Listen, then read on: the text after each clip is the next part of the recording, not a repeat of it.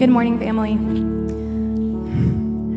As we worship during this Eastertide season, we celebrate confidence in God through living by faith. Christians have power to persevere in the storms of life through living by faith and not by sight. We feast on God's faithfulness to fuel our Godfidence, total confidence in God and his promises accessed by faith alone. Jesus offers the strength, security, and safety our hearts long for. Hear the word of God. Therefore, do not throw away your confidence, which has a great reward. You have need of endurance, so that when you have done the will of God, you may receive what is promised.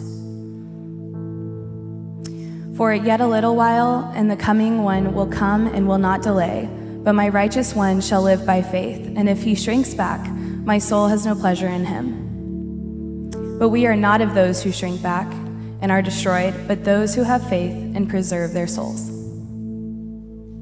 All flesh is grass, and all its beauty is like the flower of the field. The grass withers, the flower fades, but the word of our God endures forever. Amen. Thank you, Bella. Good morning, church. I add my greetings to those that you have already heard this morning. If you have a Bible, please keep it open to Hebrews chapter 10. If you don't have a Bible, please open it on your phone or something of the like. We're going to dig into this passage today. We've hit a new section of Hebrews. For about the first 10 chapters in 18 verses, the author of Hebrews has been celebrating the reality that Jesus is better. Jesus is a better God. He's a better Moses. He gives a better covenant. His sacrifice is better. And he's been celebrating the greatness of Jesus. And we saw last Sunday, Easter Sunday, that the author makes a pivot from celebrating the greatness of Jesus to the implications of that reality for our life. Jesus is greater, and there are things that we do to live in light of this truth. And one thing that we do, we saw last week that we draw near to God. Another thing is we draw near to one another. Another thing is we don't quit meeting together. Another thing is that we continue to encourage one another as long as it's still called today. And today we're going to see how the greatness of Jesus, the better work that he offers, frees us to persevere. This is the primary point of application of this section of Hebrews. Now, we must understand the normalcy of Scripture that offers an indicative, an identity of who we are, and then an implication for how we live our lives. You know this from places like Romans 12, 1 and 2. After Paul spends chapter after chapter celebrating what God has done, he then says, in view of God's mercy, be transformed and live your lives as living sacrifices. You know this from places like Ephesians 2, verses 8 to 10. You're saved by grace, through faith. You are God's workmanship, created in Christ Jesus to do good works, which he's prepared in advance for you to do. You understand this paradigm. 2 Corinthians 5. You're a new creation in Christ. Verse 17. Therefore, live as Christ's ambassadors, live as ministers of reconciliation. Perseverance is in this same category. Oftentimes, as Americans, we take perseverance and we put it on a to-do list as if it's something else we have to do. I have to get through this issue. I've got to make it through this to-do list. I have to endure this difficulty. I have to find endurance and persevere in this relationship. And we think about it with ourself and our own strength and self-resolve at the center. But biblically, that's not an accurate paradigm. Perseverance comes, it's a gift. We get power because of our indicative state. New in Christ, saved by grace through faith alone, we endure through the gift of perseverance alone. You say, Mitchell, that sounds good, but can you prove it scripturally? The answer is yes. Philippians chapter 1, verse 6 is probably the most famous place where you hear this. You know this verse. That he who began a good work in you is going to trust you to finish that work, right? No. He who began a good work in you is dependent upon your performance and your effort and your strength to finish his good work, right? No. He who began a good work in you will bring it to completion, to perfection, when Christ returns. Perseverance is a gift of grace. And it's an opportunity that we have when we live by faith because of who we are in Christ. Let me illustrate this from the animal kingdom. We've got to learn to live who we are. Kids, can I ask you a question? Kids, can I have your eyeballs? Raise your hand if you're under the age of 10 in here. Raise your hand. All right, we got lots of you. What is the biggest mammal in the world? Just shout it out. Did you say you are? I am not the biggest mammal in the world. Unbelievable. We're going to try this side. What's the biggest mammal in the world? A whale. That's right. Oh, you said a whale. I misunderstood you. Yeah. No, it's true. Maybe we're insecure. Whales are the biggest mammal in the world. And it doesn't take a scientist to be able to look at a humpback whale and say, you've got a bit of a weight problem. You remember that old Saturday Night Live character? Humpback whales can weigh up to 79,000 pounds. That is heavy. And did you know that every year they migrate further than any other mammal? Did you know that? The heaviest, largest mammals migrate from the cold waters where they eat their food, they eat their krill, all these tiny little fish, and they put on their lbs, their pounds, so that they can travel over 4,900 miles.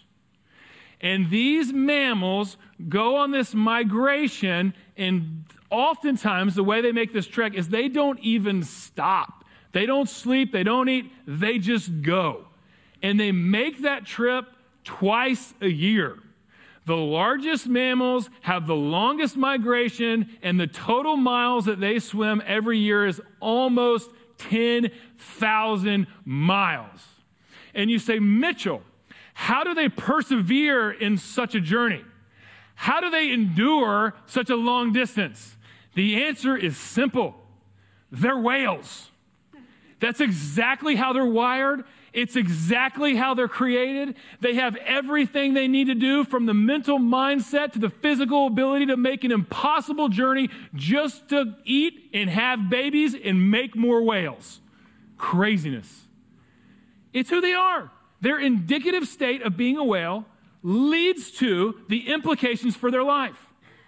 So too with people who are in Christ. That we are a new creation, born to a living hope, so we have the opportunity to receive the gift to persevere and make it on this journey when we trust our God and his design for our life. Now, what happens if a whale says, this whole biology, this whole thing where I'm wired, I'm just going to go off and do my own thing. I'm going to not migrate. I'm just going to go hang out on this coast in the sun. What happens then? You got yourself a beached whale. And what happens to beached whales? They don't persevere. They don't endure because they rejected the gift of God that is theirs by virtue of their created state. Now, Christian, we're going to approach this passage as if you know Jesus personally, because the author of Hebrews has been writing that way. If you're in here today and you don't have a living, saving relationship to Jesus, then consider this an invitation, an opportunity for you. As we navigate a world with choppy seas, a difficult ecosystem, and we wonder, how can God even be good when the pain and the uncertainty is this great? The answer, we're going to trust him and live by faith. So let's pray to the Lord of the Word before we really study the Word of the Lord. Let's pray. Lord, thank you for your faithfulness. Thank you for your word. Thank you for your power. Thank you for the gift of grace. I ask, Lord Jesus, that your Holy Spirit would speak through your word. We long to trust you and your work. Lord, we want to know you more fully and what you've done more fully so that we can live for you more faithfully and fruitfully. We pray this in Jesus' name. All God's people said, amen. Amen. As we look at this passage, we begin at verse 35. Therefore, do not throw away your confidence, which has a great reward. Confidence. This is a word that we easily confuse. Confidence does not mean your own self-resolve, your own mental discipline, your own ability to find the reward you're looking for through trying harder in your difficult circumstances. Yes, we need to have confidence in ourselves. Yes, we need to have a good control, a renewing of our mind, telling ourselves the truth. But when the author of Hebrews is talking about the word confidence, we need to resist the temptation to baptize that with a Western mindset where we know we can pull ourselves up by our bootstraps, and if we just try harder, we can make it through. What we should translate this as is what my friend Pastor Randy Garcia, he uses the word Godfidence. Now, I told our Sunday school class, we go into the deep end of our discussion, and I said, I'm going to save my cheesiness for the sermon because, Godfidence, it's like, well, isn't that cute, and kind of coining a phrase that's kind of nice, Godfidence. You've probably heard this before. But Godfidence is different than confidence. Godfidence is total trust in God himself, his word, his promises, in his design for our life. Godfidence is confidence with concrete centering focus on the Lord. Godfidence is what enabled Peter to walk out on the water in the storms. In the lack of Godfidence, being overwhelmed by his circumstances, that distinction caused him to sink. Godfidence is what Esther had when her people were going to be terminated in a very difficult time with lots of injustice and abuse of government power beyond description. Godfidence is what she had to respond to God's call to be a woman of faith at such a time as this. You remember that? Godfidence is what Daniel had when he chose to live faithfully in an empire that was persecuting him for his belief in God and his practices.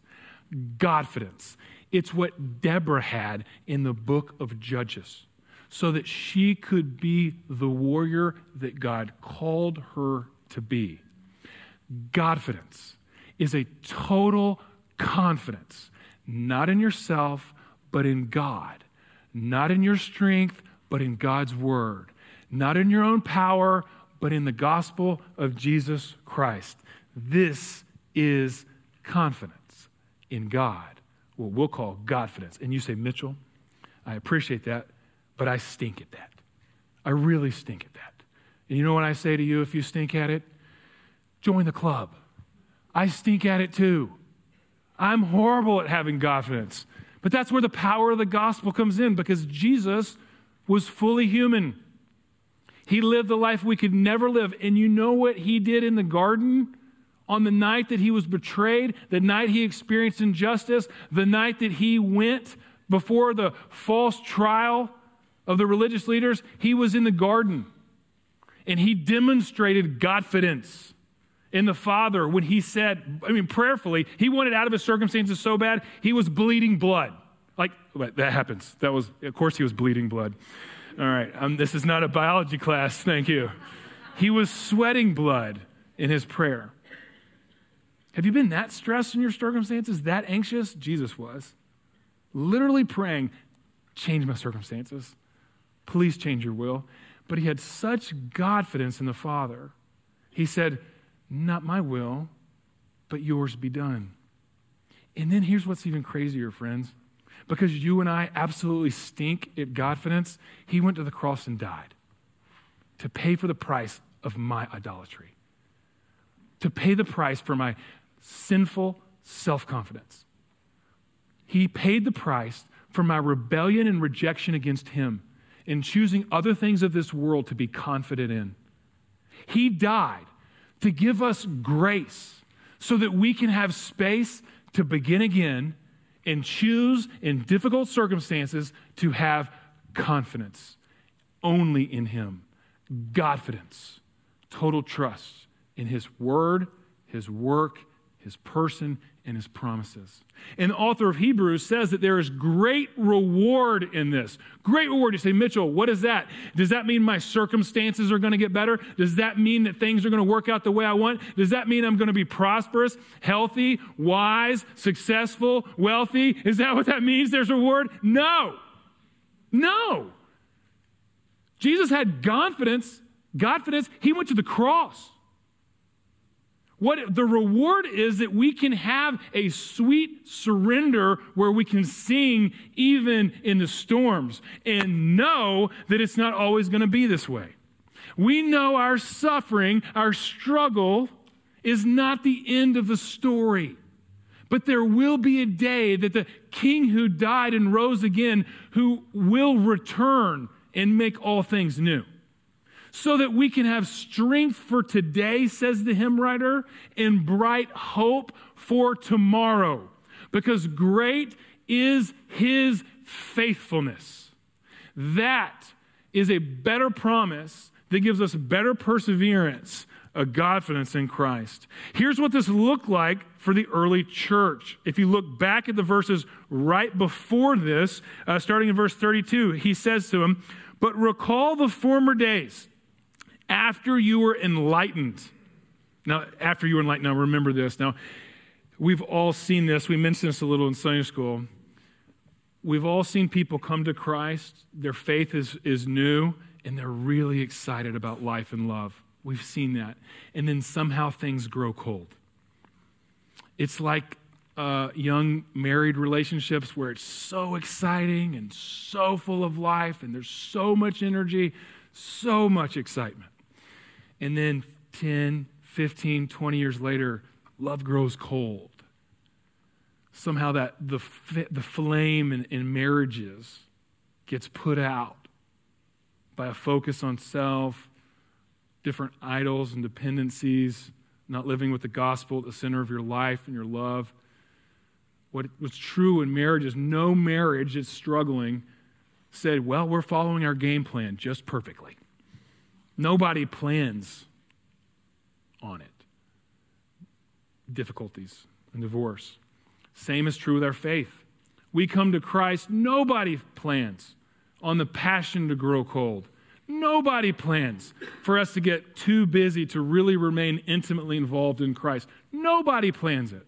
But the author of Hebrews is propelling people forward to persevere by calling them to look back. Look back at how your first love enlightened you to live with joyful perseverance, embracing the gift of grace. Look how it's described. It's just a bed of roses. It's a perfect relationship. Listen, you endured hard struggles with sufferings, verse 30. Sometimes you were publicly exposed to reproach and affliction. Sometimes you were being partners who were mistreated, and you had compassion on those who were in prison, and you joyfully, hear this, you joyfully accepted the plundering of your property, since you knew that you yourselves had a better possession and an abiding one. Wow. There was a time in the relationship with the early church, and maybe there was a time in your life where you loved Jesus so much that He was enough. You didn't have to have Jesus as like a booster rocket that we talked about on Easter Sunday morning that gets you in the orbit of your desires and your dreams and you just kind of floats off. You didn't have to have something else. You didn't have to have security. You didn't have to have significance. You didn't have to have Jesus plus success to be happy. Jesus was enough. You see, the gospel frees us to be content with the love of Christ. It's enough. God's unconditional love, His work for you, it's enough. You don't need, because you already have in Christ. And this is the soil, this eternal, unconditional love that the author of Hebrews sinks the roots in so that you can get the nutrients of the gospel for perseverance. And he goes on. How do we do this, Mitchell? How do we have this confidence? Well, we have to focus our faith so that we will endure. Look at verses 36 to 38. Therefore, do not throw away your confidence. It has a great reward. Verse 36, for you have need of endurance. You can't do it on your own, friends. You have need of endurance so that when you have done the will of God, you may receive what he's promised. For yet a little while, and the coming one will come. He won't delay. Jesus is coming back. Verse 38, my righteous one will live by faith. And if he shrinks back, my soul will find no pleasure in him. First, we see that focusing our faith means we understand that the promises of God are accessible by faith alone. You have need of endurance. I'm not a prophet. I'm not the son of a prophet, but I'm going to tell you this. It will be more difficult for you to be a Christian, to follow Jesus faithfully by this time next year than it is today. It will be more difficult for you to follow Jesus on your campuses, in your families, with your finances, with your friends, with your free time, when considering your future. It will be more difficult, exponentially difficult in the next few years. You have need of endurance. You must understand that you access that gift by faith alone, or you will compromise. And good news, when you compromise, God's grace is there and gives you space to begin again, ground that you can start to walk forward again in faithfulness. But he says you have need of endurance. And the second thing he says about faith that will give us endurance, by the focus, is the righteous will live by faith. Now, we celebrate this passage, this verse, the righteous will live by faith. We understand it in the context of the Reformation. We're a Reformed church, and we look back at Luther and Calvin and the men whom God used in the Reformation, and we're grateful. And they reclaim the truth of Scripture that by faith alone you are justified. And this truth was the heart of the Reformation because it's the heart of the New Testament. And you see in places like Romans 1, 16 and 17, or Galatians 3:11, that we are justified by faith alone. But the author of Hebrews takes the words of Habakkuk and he flips them. Not only are you justified by faith alone, but if you are justified, get this, if you are justified, you will live by faith alone. You're justified by faith alone, but if you're justified, then you'll live by faith alone. Faith alone in what? Faith alone in the person and the promises of God. Faith alone in the grace of our Lord Jesus. Faith alone in the power of the gospel. Faith alone in God's sovereign grace. That he really is working all things according to the counsel of his will. That he really is taking what the enemy intends for evil and making it good. He really is working things for good for those who belong to him and for the glory of his name. God really is, according to Ephesians 1:11, working all things according to the counsel of his will. We live by faith alone. That's total confidence in God. And the author is using the prophet Habakkuk, who lived during horribly difficult times. After the fall of Nineveh in 600 BC, the prophet Habakkuk prophesied in Jerusalem just 14 years before Jerusalem itself would fall to Babylon, the same global power that took down Assyria and Nineveh. They were coming. And there was internal strife, unsettledness, injustice. The people of God were decaying. Externally, there was international uncertainty, geopolitical strong-arming and flexing like you can't even comprehend. You think it's unsettled globally today when we're wondering what Putin is going to do with a nuclear war? We wonder how China's going to respond. with economic measures. We wonder what's going to happen, not just in Ukraine, but also in Taiwan. You think there's global uncertainty now, wondering how all these second-tier countries that haven't condemned the move of Russia, how they're going to maybe unite and react. You think there's uncertainty with economic inflation now. You think there's uncertainty in what's going to happen to the U.S. dollar. You think there's uncertainty with who is going to be on top just 7 years from now. You think there's uncertainty now. It's nothing compared to what Habakkuk experienced. JV, man. Junior school. JV is junior varsity. Junior school is JS. But if I said JS, you'd be like, what does JS mean? I know what JV, you see, I have to explain things. You with me? You with me? You okay? Tracking with me? And Habakkuk has this divine dialogue with the Lord, and God says to him, the righteous shall live by faith. To trust that I'm making all things new. To trust, to use the language of God in Habakkuk chapter 1, verse 5. I'm doing a work that you wouldn't even understand if I explained it to you. That's what God says.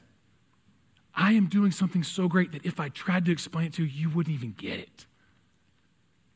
In Habakkuk's posture, he embodies the message that he calls us to live by faith. And look what he says in chapter 3.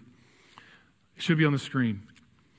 Though the fig tree doesn't bud, and there are no grapes on the vines, though the olive crop fails, and the fields produce no food. Next slide. Though there are no sheep in the pen, and no cattle in the stalls. I'm going to read it. Yet I, there it is. Can y'all say that together? Yet I? Yet, no, you said Yeti. I didn't say Yeti. He says, yet I will rejoice in the Lord and be joyful in God, my Savior. Are you kidding me?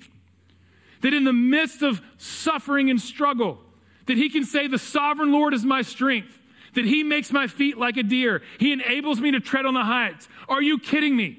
That in the middle of internal rot and international uncertainty, that he can say, I will joyfully sing. Yes, he can. God does not make his circumstances better, but God gives him a substance, a reward, something solid, because he lives by faith and not by sight. Because we are justified, yes, by faith alone. But if you are justified, then you live by faith alone. You don't live by what you feel. You don't live by what you see. You don't live by the headlines you read. You read, except for one headline, the headline of heaven. Jesus wins. And he's making all things new, even as we speak. Faith is the bridge between brokenness and new beginnings. Faith is how we navigate the tension between our problems, our pain, and God's promises. Faith is how we live in a world of tragedy while trusting God's sovereignty. C.S. Lewis says in his book, The Problem of Pain, that God whispers to us in our pleasure, but he speaks in our conscience, but he shouts to us in our pain. It's a megaphone to rouse a deaf world. What is God saying to us through our pain and our problems? He's saying, you can trust me. I love you. The world is changing, but I'm not. I'm still good. I still have compassion for you. I'm the same yesterday, today, and forever. I'm with you. I will give you everything you need. I will protect you. I will finish what I started. Do not fear. Have faith in me. I've bought you with my blood. You are mine. In that solid position is where the author ends today. That God is faithful and our Father's promises fuel our perseverance. That our identity drives the implication of perseverance. Look at the last verse. He says, we are not of those who shrink back and are destroyed, but we are of those who have faith and persevere to our soul. Who are of those? You see, when you're in Christ, you are of those who persevere. It's who you are.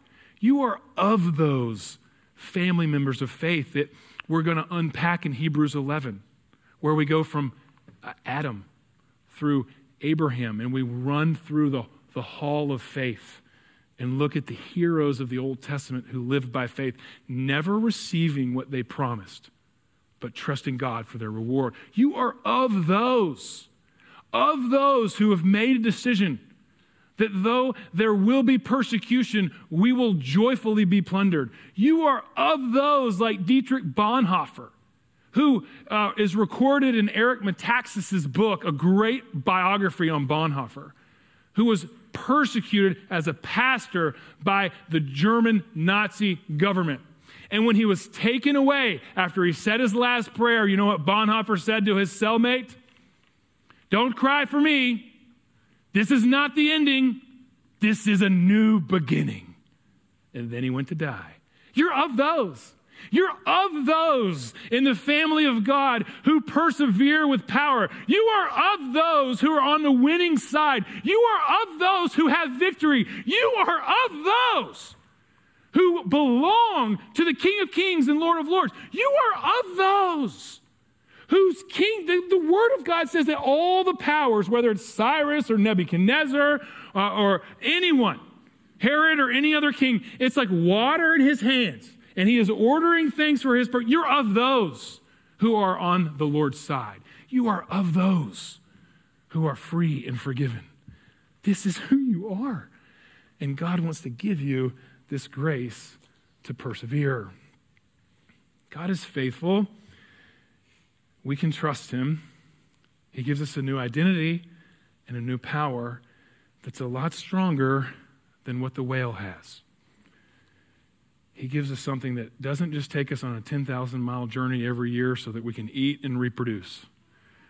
He gives us access to an eternal kingdom, and I can't wait to get there in chapter 12, a kingdom that cannot be shaken. But you're going to have to hold on for 11 and 12. We're going to get there. We keep worshiping the Lord with his word, but right now let's go to the Lord in prayer. Lord, thank you. We believe. Would you help us with our unbelief? You have won, and by faith we are of those who belong to you securely. I pray, Lord God, that you would help us, your people in this room, to taste the fruit of the reward, to celebrate and rejoice even in our struggle, knowing that we can take joy in the God of our salvation even before things get better. Yet we can trust in you. Lord, for those that are looking for a bridge from brokenness to a new beginning, Lord, for those who are trapped in their problems and their pain and they can't yet say, I trust your promises, would your Holy Spirit touch their life? We love you, Lord, and we thank you and ask that you would be pleased. Please ambush us with your love. We pray in Jesus' name. Amen.